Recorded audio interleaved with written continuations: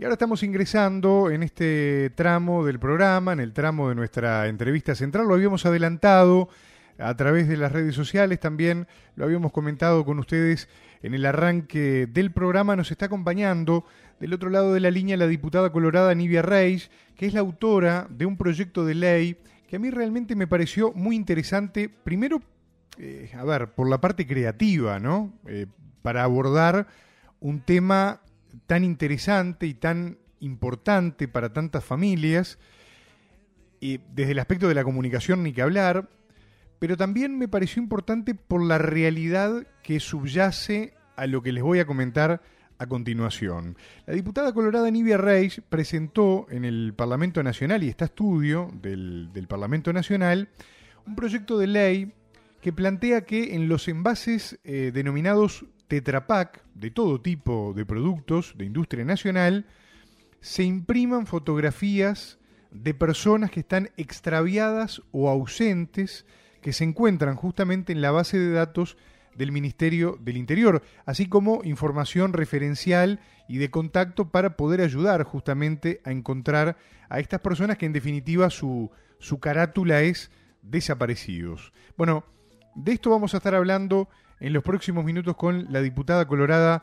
Nibia Reisch, a la cual le agradezco muchísimo este rato de comunicación con nosotros en Fuerte y Claro. Nibia, el gusto de saludarla. Buenas tardes. Bueno, buenas tardes. El gusto es mío estar contigo, tu equipo y toda la audiencia. Y bueno, estoy a disposición de responder cualquier pregunta que ustedes quieran formular. Bueno, voy a tratar de ponerme en una postura de ignorante absoluto sobre el tema, que me parece la mejor a veces para temas tan delicados, a los efectos justamente de tratar de entender un poco más. Porque yo estaba leyendo, cuando la noticia llegó a nuestras manos, que más o menos, y usted me corregirá, hay unos 164 uruguayos que se encuentran literalmente desaparecidos en Uruguay y que de alguna manera, en caso de que esta iniciativa se termine aprobando, va a ser evidentemente una ayuda, una colaboración muy importante para poder dar con el paradero de alguna de estas personas. ¿Cómo se le ocurrió esta idea? ¿Cómo fue la génesis de trabajo parlamentario para llegar a este proyecto de ley, Nibia? Bueno, en realidad esto surgió a raíz de una familia que se comunica conmigo y me dice que, bueno, que su familiar es una de las personas extraviadas o ausentes en nuestro país, pero que no habían logrado acceder a tener una difusión masiva del rostro de ese familiar. Y en el periodo pasado yo fui diputada también y, bueno, en el 2017 fue que presenté este proyecto.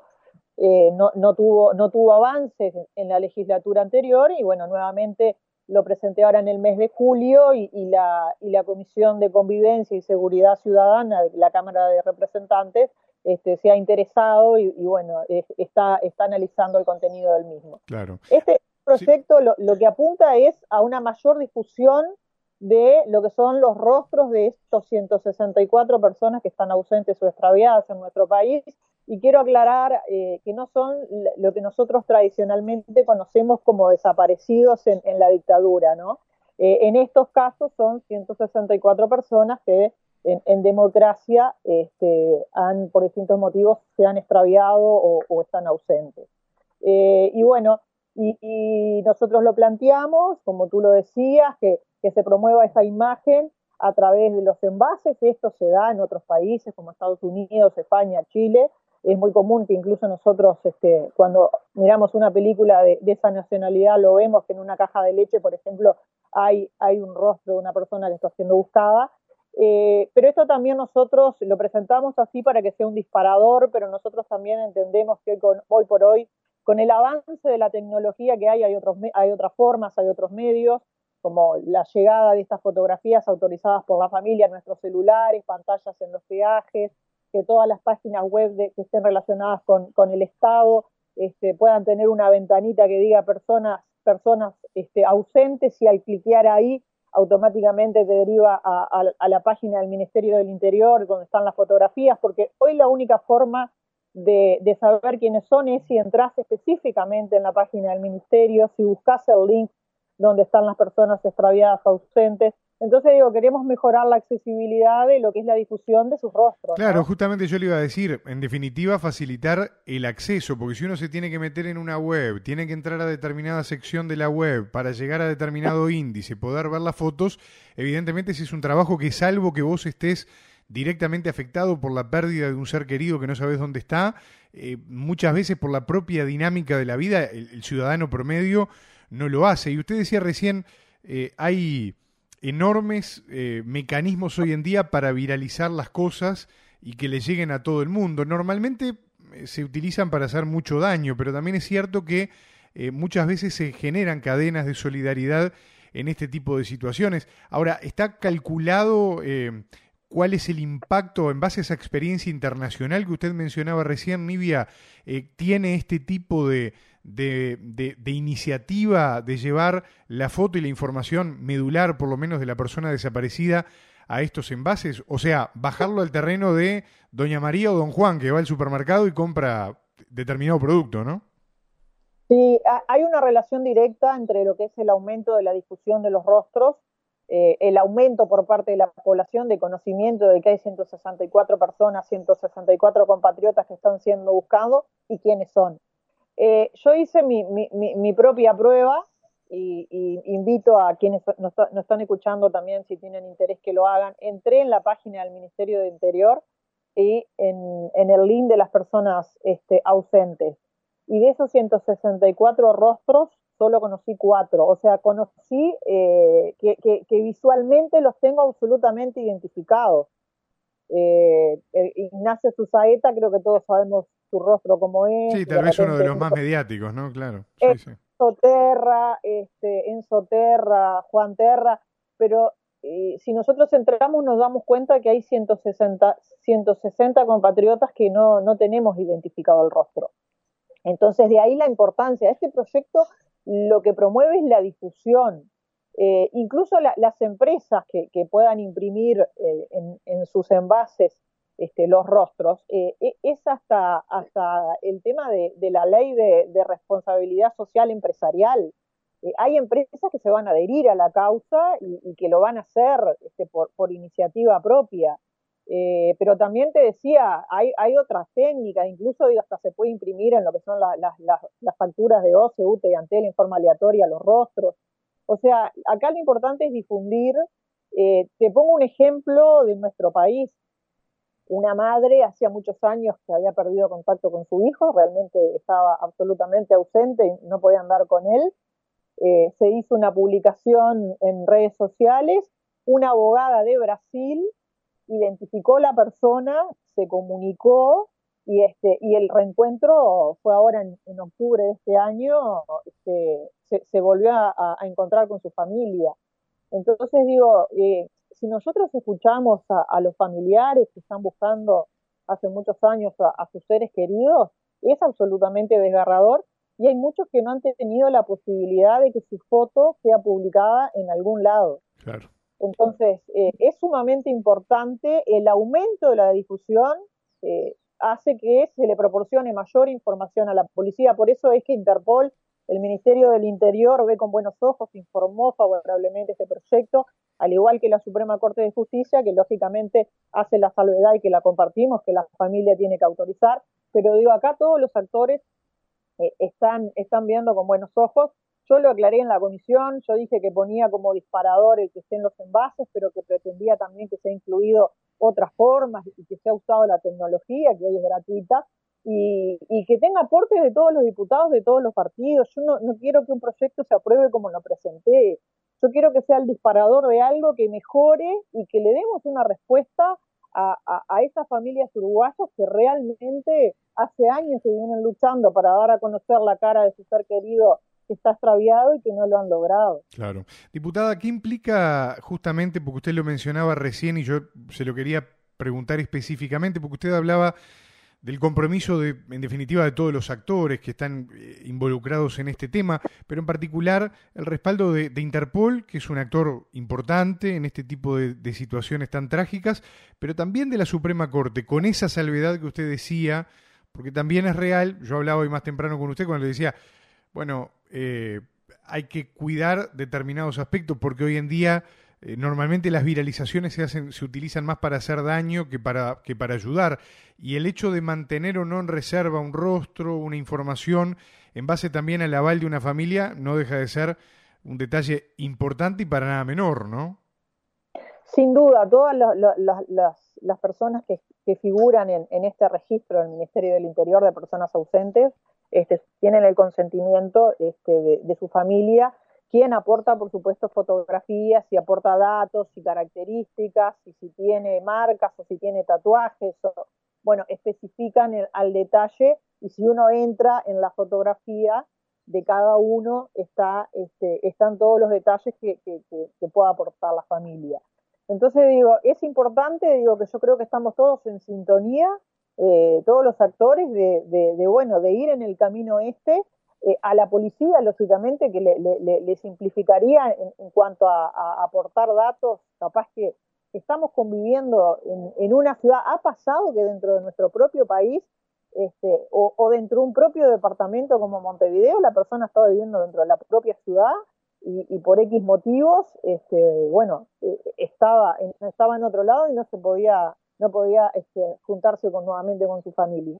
Y en un departamento como el nuestro, donde las ciudades son más chicas también, podemos identificar con más facilidad a ese rostro, digamos, que está siendo buscado, sabiendo que está siendo buscado. Claro. Capaz que en ciudades norteamericanas o ciudades europeas donde son, o brasileras mismas, donde son millones de habitantes, capaz que un rostro pasa más desapercibido.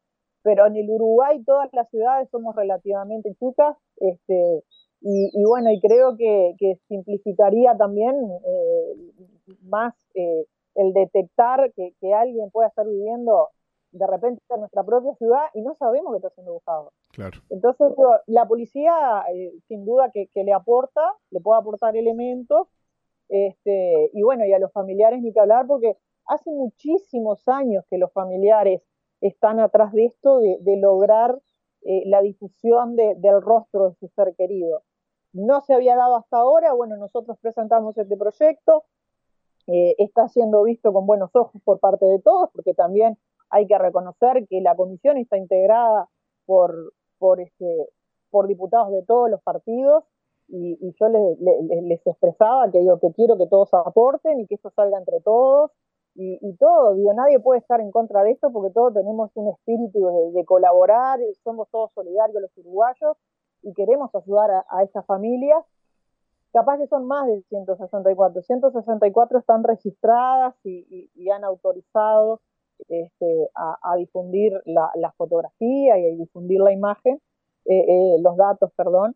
Pero bueno, nosotros creo que este proyecto no tiene contras, solamente suma, y ojalá contribuya a poder encontrar compatriotas y reunir familias nuevamente. Sin duda.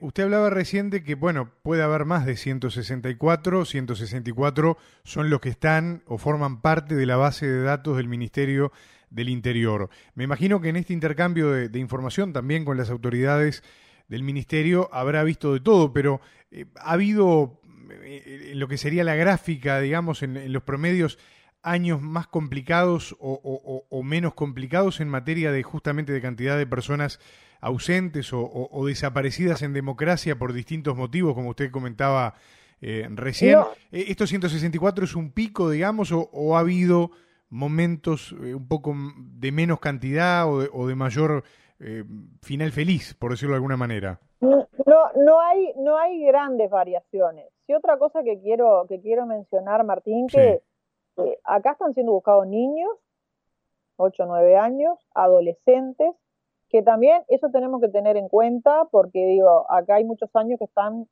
está figurando en el registro de repente una foto de un niño con 9 años, ¿no? Y en 6, 7 años ese niño puede cambiar mucho. Claro. Entonces, bueno, hoy tenemos la tecnología que puede hacer una proyección en base a su rostro, que pueda hacer una proyección de esos 5 o 6 años, como se puede ver. Hay gente que está siendo buscada hace 20 años.